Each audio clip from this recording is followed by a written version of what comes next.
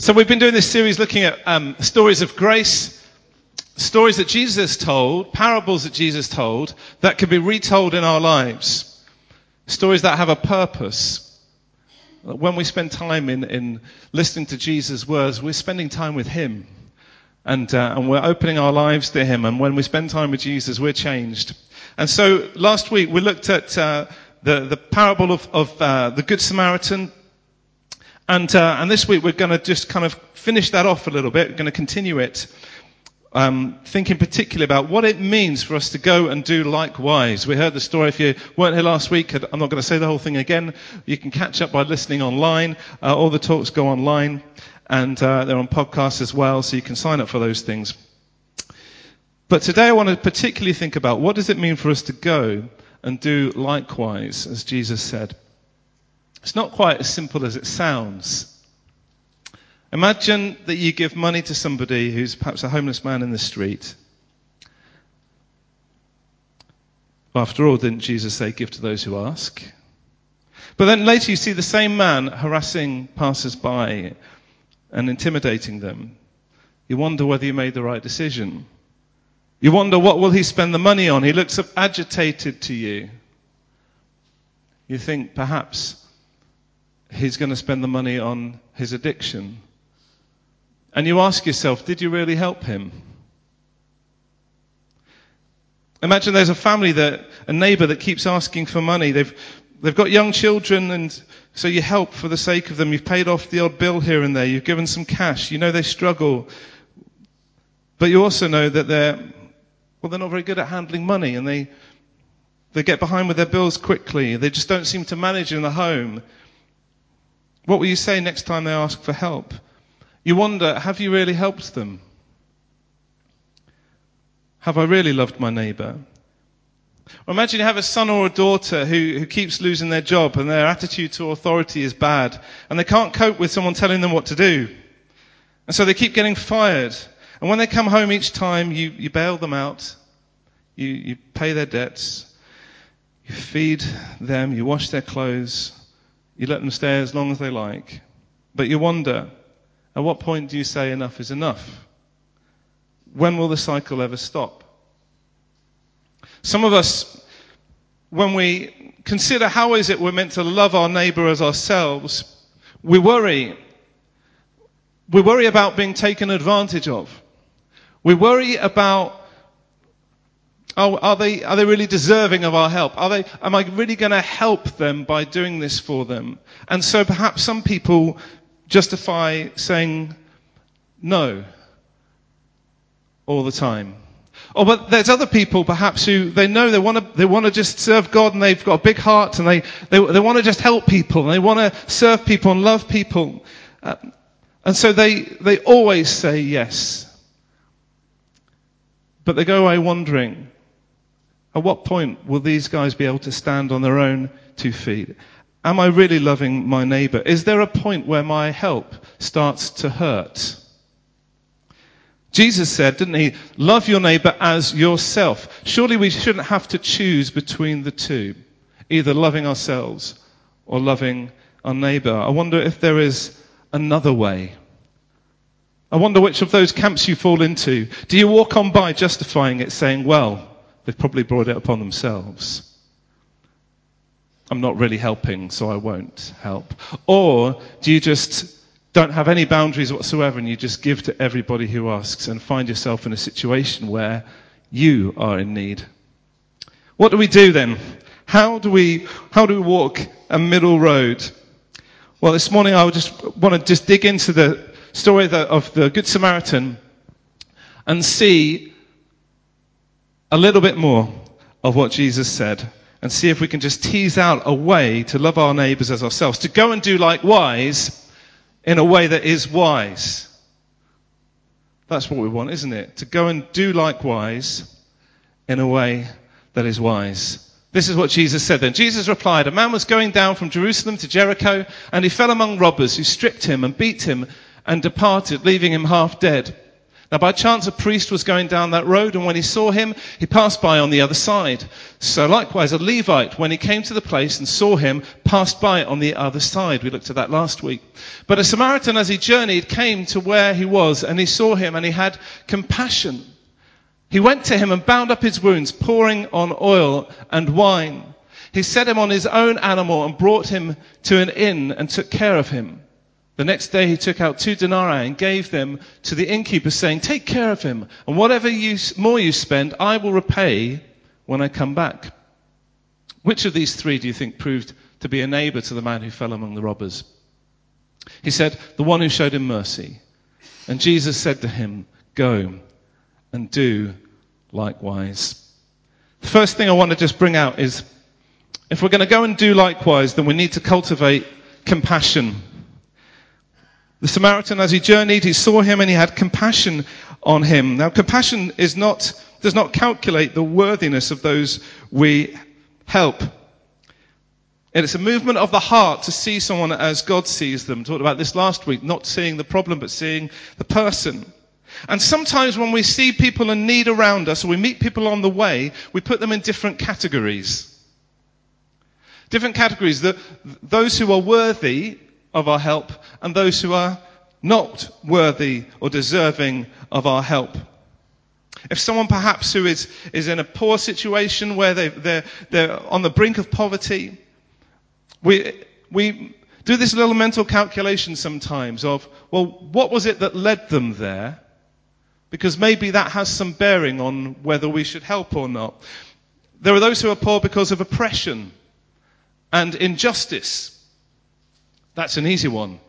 Worthy, deserving of our help. No fault of their own. There are those who are poor because of sickness and disability. Worthy, deserving of our help. But then there's those who are poor because of gambling addiction. Unworthy, undeserving of our help. Or those who are poor because they've been made redundant. Worthy. Or because they were sacked because of incompetency. Unworthy. Sometimes, if we're honest, we make a little calculation of who we think are deserving of our help and those who we think are undeserving of our help.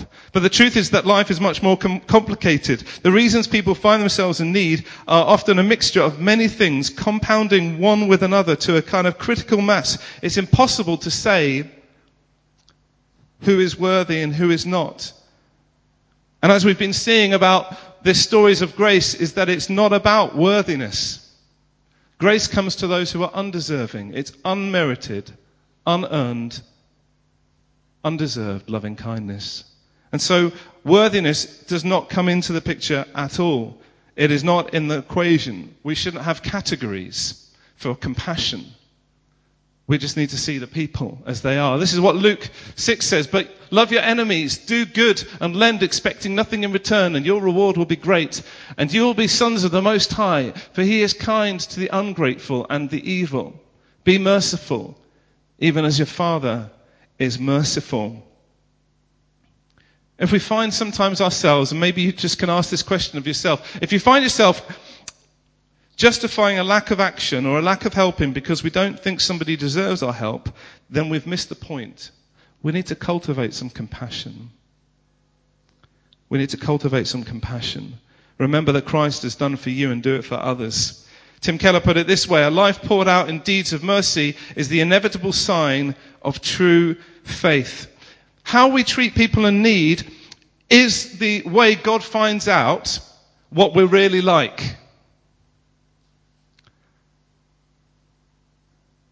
Matthew 25, Jesus told us, said that there will be people in judgment, some sheep and goats. There'll be people who will be judged dependent upon how they treated the hungry, the naked, the homeless, the sick, the imprisoned, those in need. And it's as if, imagine for a minute that there's this rich aunt. It'd be nice to have a rich aunt, wouldn't it? I don't know if anyone's got a rich aunt. You've got a rich aunt, and she doesn't have any other family apart from this one nephew. And she wants to know what kind of a person he is. And so because she's going to leave all her money to him. She wants to find out what kind of a person is he.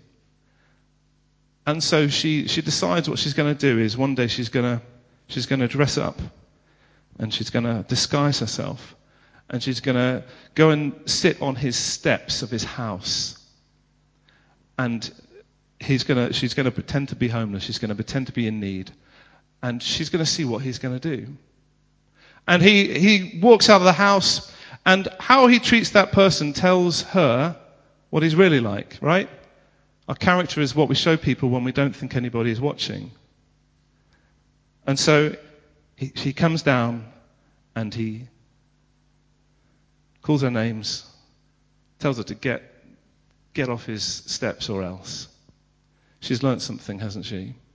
The same way, Jesus learned something about our hearts in the way that we treat other people, in the way we treat those in need. Jesus is watching. He is looking. He wants to know what we're really like. And we need to catch ourselves about how we really respond in situations where we find people in need. So compassion does not do a calculation of worthiness. Let's look in the mirror. Are we tempted to withhold compassion from those we think are not worthy? Cultivate a heart of compassion. Secondly, we need to count the cost. And he went on to him and bound his wounds, pouring on oil and wine. He set him on his own animal and brought him to an inn and took care of him. And the next day he took out 2 denarii and gave it to the innkeeper, saying, "Take care of him, and whatever you spend, I will repay you when I come back." The church has an amazing record for looking after people in need. Did you know that out of all of the faith groups and all of the social action and work that goes in to help people in need, out of all the religious groups in this country, 94% of the work is done by the church. 94%. This is what we're here for. It's not just an additional extra. When the disciples were in Acts and the apostles, Peter, were kind of dealing with people in need, they set apart people especially called deacons to do what? To wait on people, to help them in their need. It was God's idea because he saw it as important. We as a church have a hardship fund that it's possible to give to, and it's given as a discretionary help to people who are in need. Charity First that we have up in Illingworth, all of the proceeds go back into the community. Thousands of pounds every year goes back into the community, and we're exploring ways to bring God's love and compassion to people. But we need to, as a church, yes, we count the cost, but individually, we also need to count the cost. Jesus said, "Go and do likewise." Go and do likewise. What does that mean? Well, firstly, we see that the Samaritan is open-handed with his time. He gives time. He's not in a hurry. He delays his journey. Whatever he was doing, he put it on hold, and he found a safe place for him. We need to hold our time lightly. Count the cost of the time it's going to take. God will give you back that time. Sometimes we worry, don't we? Sometimes we worry that we won't get everything done. God will give you back the time. He'll redeem the time. He'll make a way. God manages my diary all the time. It's amazing. Sometimes we just get ourselves in a little bit of a mess. I don't know if anybody else is like this. And I just get towards the week and I just think, God, I've said yes to too many things. Help. And always, every time, something is cancelled. I get the time back. God helps me prioritize what we should do. Don't worry about your time. God will give it back to you. But also about money, he says he gives generously, and it's an open-ended financial commitment. Whatever you spend, I will repay when I come back, he says. Now, this hurts for the Yorkshireman, doesn't it? Not sure about this. It's open-ended, isn't it? The goal is not to spend a limited amount, but the goal is to meet the need in full.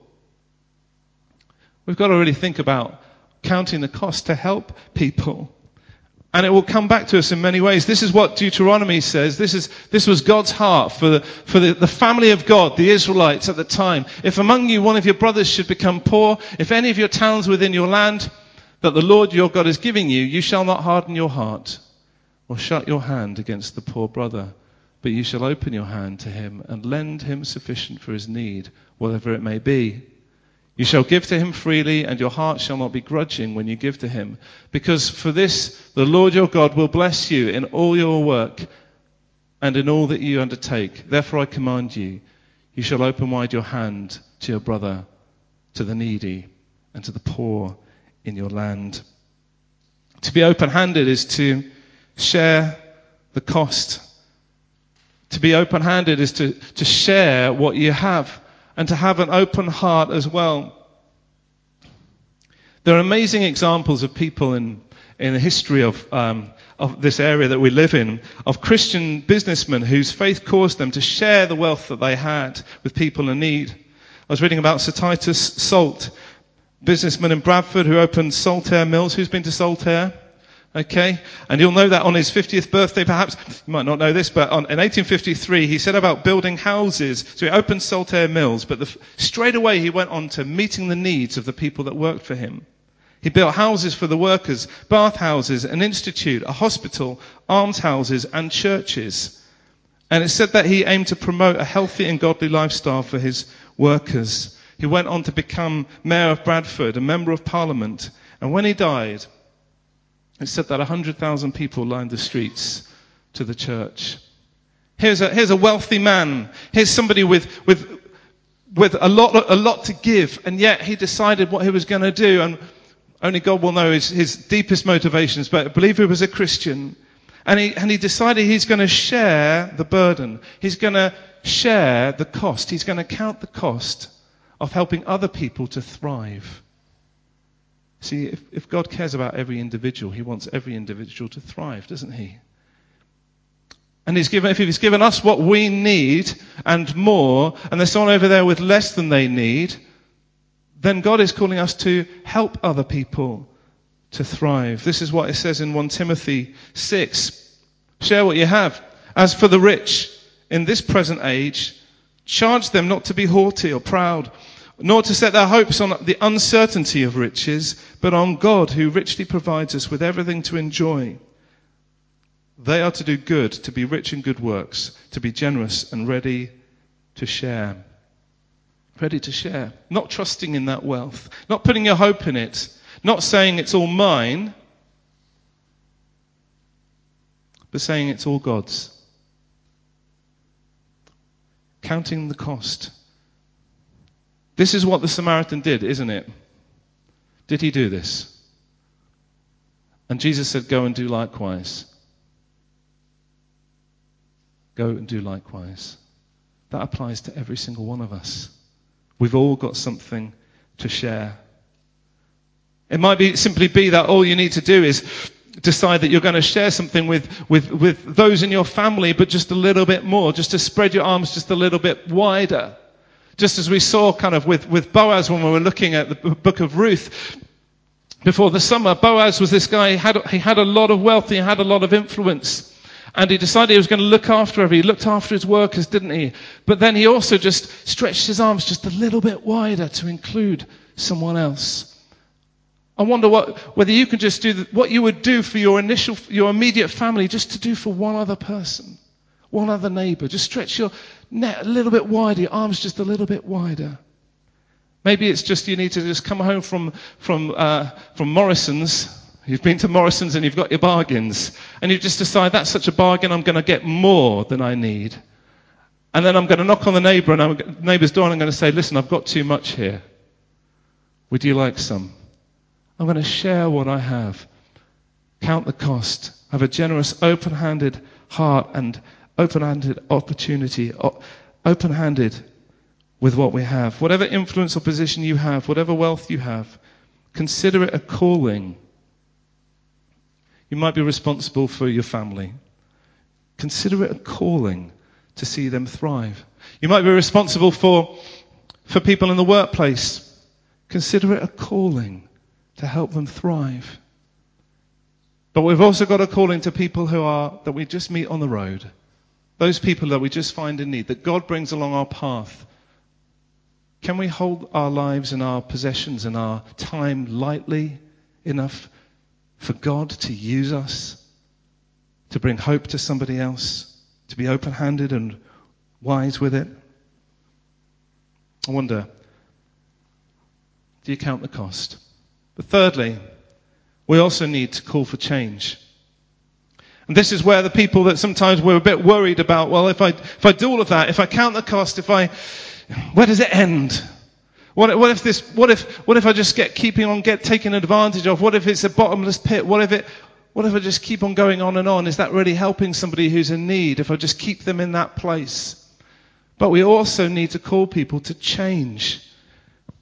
The Samaritan said, I will repay you when I come back. He didn't just drop everything. He delayed, didn't he?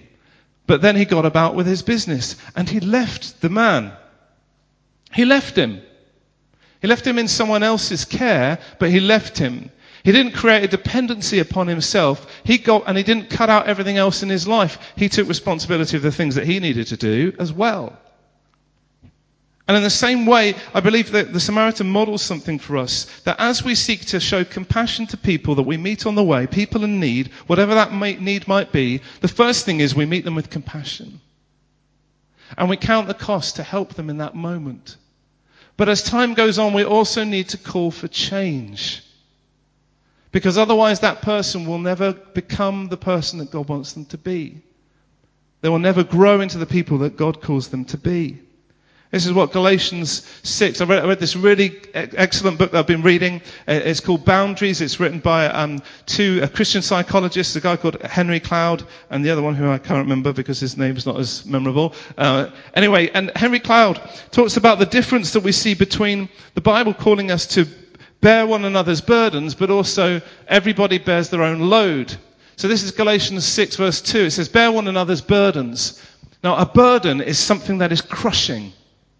It is something that is too heavy. Imagine somebody with a huge rock on their back that they just physically can't carry by themselves. Jonah was doing this for me during the week. We were helping the electricians do some of the work to save a bit of money, and I wasn't too well, and so I had to go off and just have a little sit down. And Jonah just carried my share of the burden and helped us put the scaffolding up and all of this stuff and the crash. Thanks, Joe. I'm bigging it. Thanks, I really appreciate it. I would have been crushed by myself. Jonah helped share the burden. It was too much. You might be in a situation where you've got a burden on you and it's too much, and you've got it in your mind that you have to do this all by yourself. But there are some burdens that have to be shared. Bear one another's burdens. Bear one another's burdens. It's something that we cannot do by ourselves, a crisis or a tragedy. But then also what we find is we are also called to bear our own load. That's a different word. Load really is kind of like it's like having a rucksack on your back when you're out for the day. I don't know if you've ever been on walks with family or with kids, and sometimes, you've been walking for about 3 minutes.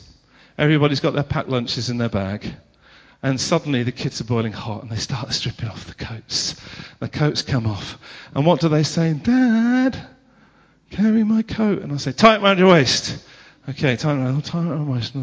Plodding along, moaning. And they've got their rucksack on their back. Dad, can you carry my rucksack? No, you've got to carry your own rucksack. Everybody's got to carry their own load. There is a daily responsibility each one of us has to carry our own loads. And if we go around carrying other people's loads for them, they're never going to become responsible. So we have to learn to distinguish between what is a burden that is crushing and what is a load that is actually for each one of us to take. Problems arise when when we're carrying boulders and we act as if it's just a daily load, but we become martyrs to a cause of self-sufficiency, but we can become crushed. We're not meant to carry these burdens alone. We're in community and a family for a reason. We want to help each other. We share the burden. There are times when we just need to go out of our way for one another, because unless we do that, someone's going to be crushed by the load, by the burden. They need someone to talk to. They need someone to pick them up, pick the kids up from school because they're poorly. They need someone to just just give them some meals because they've just had a baby. Otherwise it's going to be crushing. But problems also arise when people act as if their daily loads are things that they shouldn't have to bear. For those people, they're saying, my rucksack is too heavy, I can't manage it. It's like, no, you've got to carry your own rucksack. If we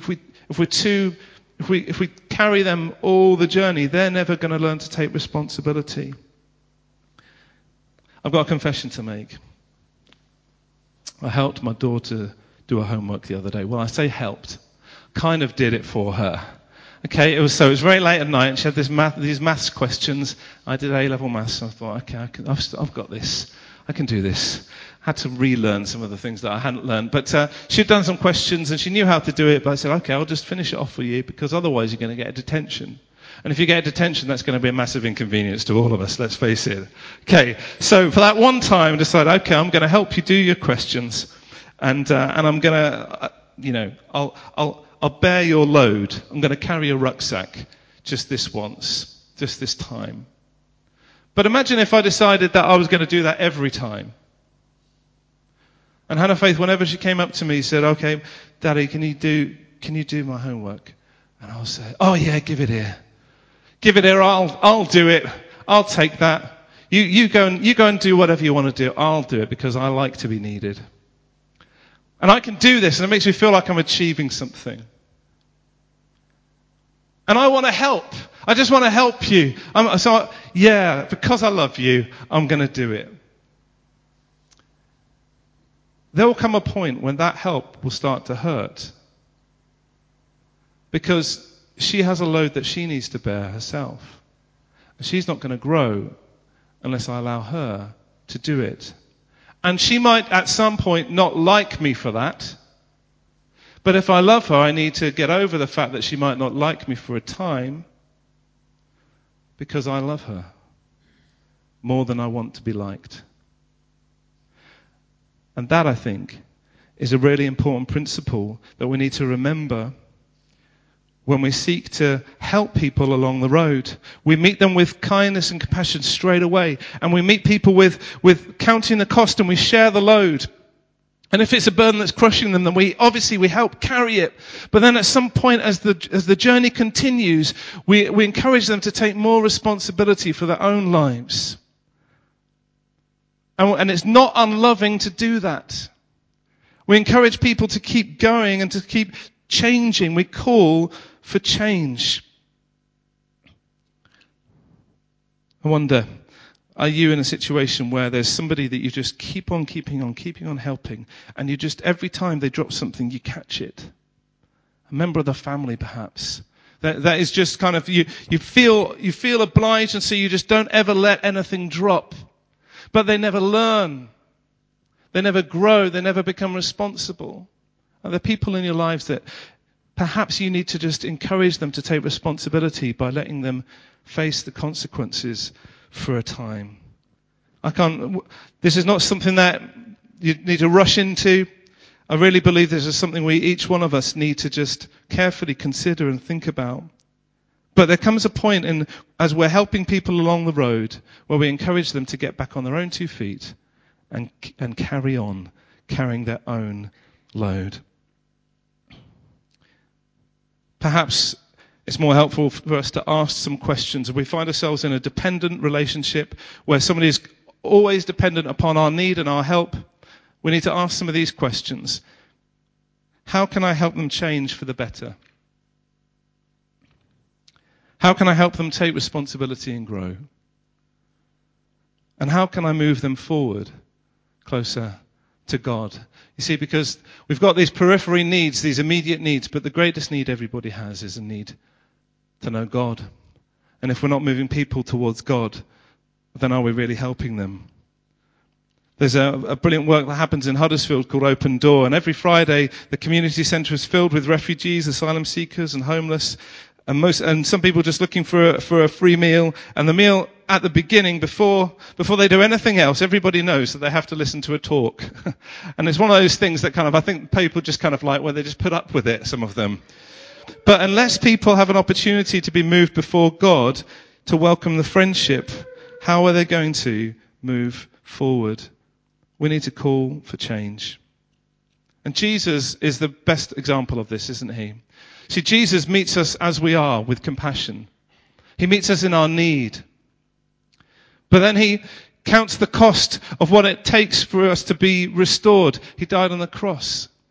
He took our place. He counted the cost. But then he also calls us to a changed life. To not leave us in a place where we are just staying where we always were, but in a place where we're actually using our gifts for him, serving him, and sharing what we have. That's called discipleship.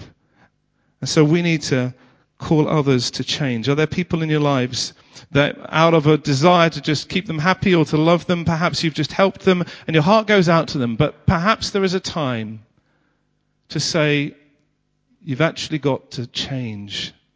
Otherwise, you're not going to grow. And my help is not actually helping you anymore. And that's a hard conversation to have.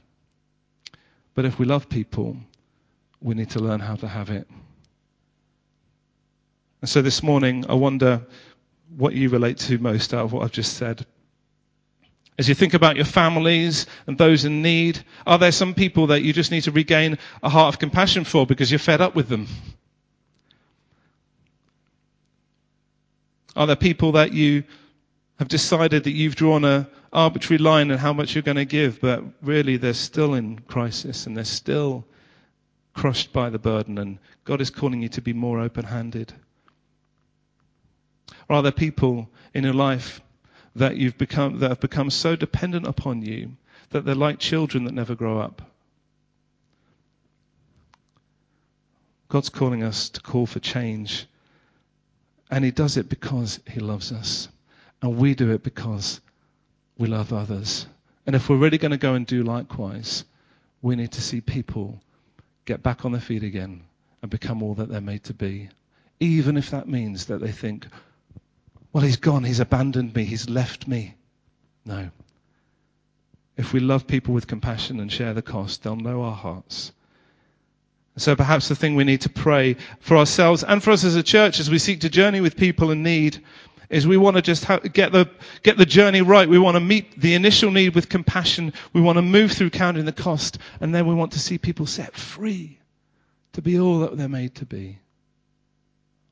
Perhaps that's you today. Perhaps you need to take responsibility for your own life in some way. Or perhaps you need to call others to do the same. Whatever it is, let's just ask God to do that work in our lives. Let's pray together.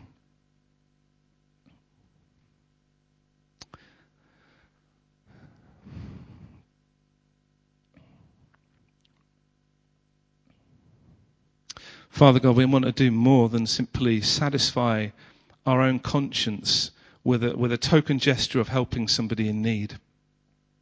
We actually want to see people thrive. We want to love them as ourselves.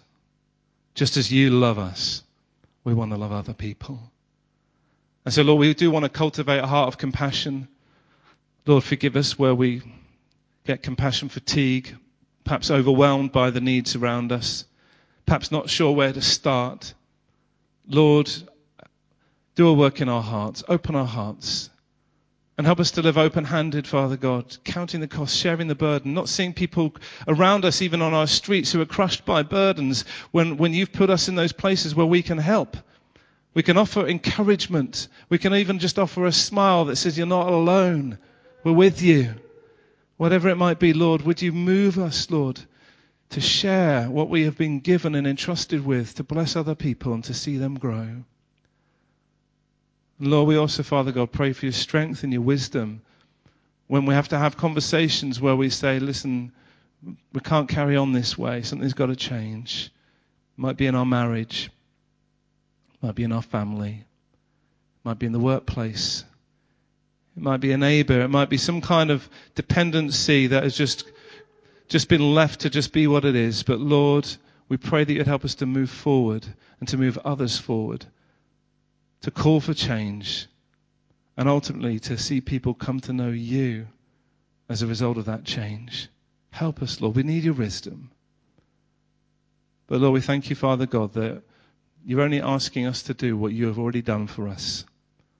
And so you have given us everything we need. You've equipped us for this by doing it for us first. That you love us just as we are. You counted that cost of the cross. And you filled us with your Spirit that we might live a new life. Lord, we want to live that life for you. So help us, Lord, we pray, to go and do likewise, just as you have commanded. We pray this in Jesus' name. Amen. Amen. We're going to sing one final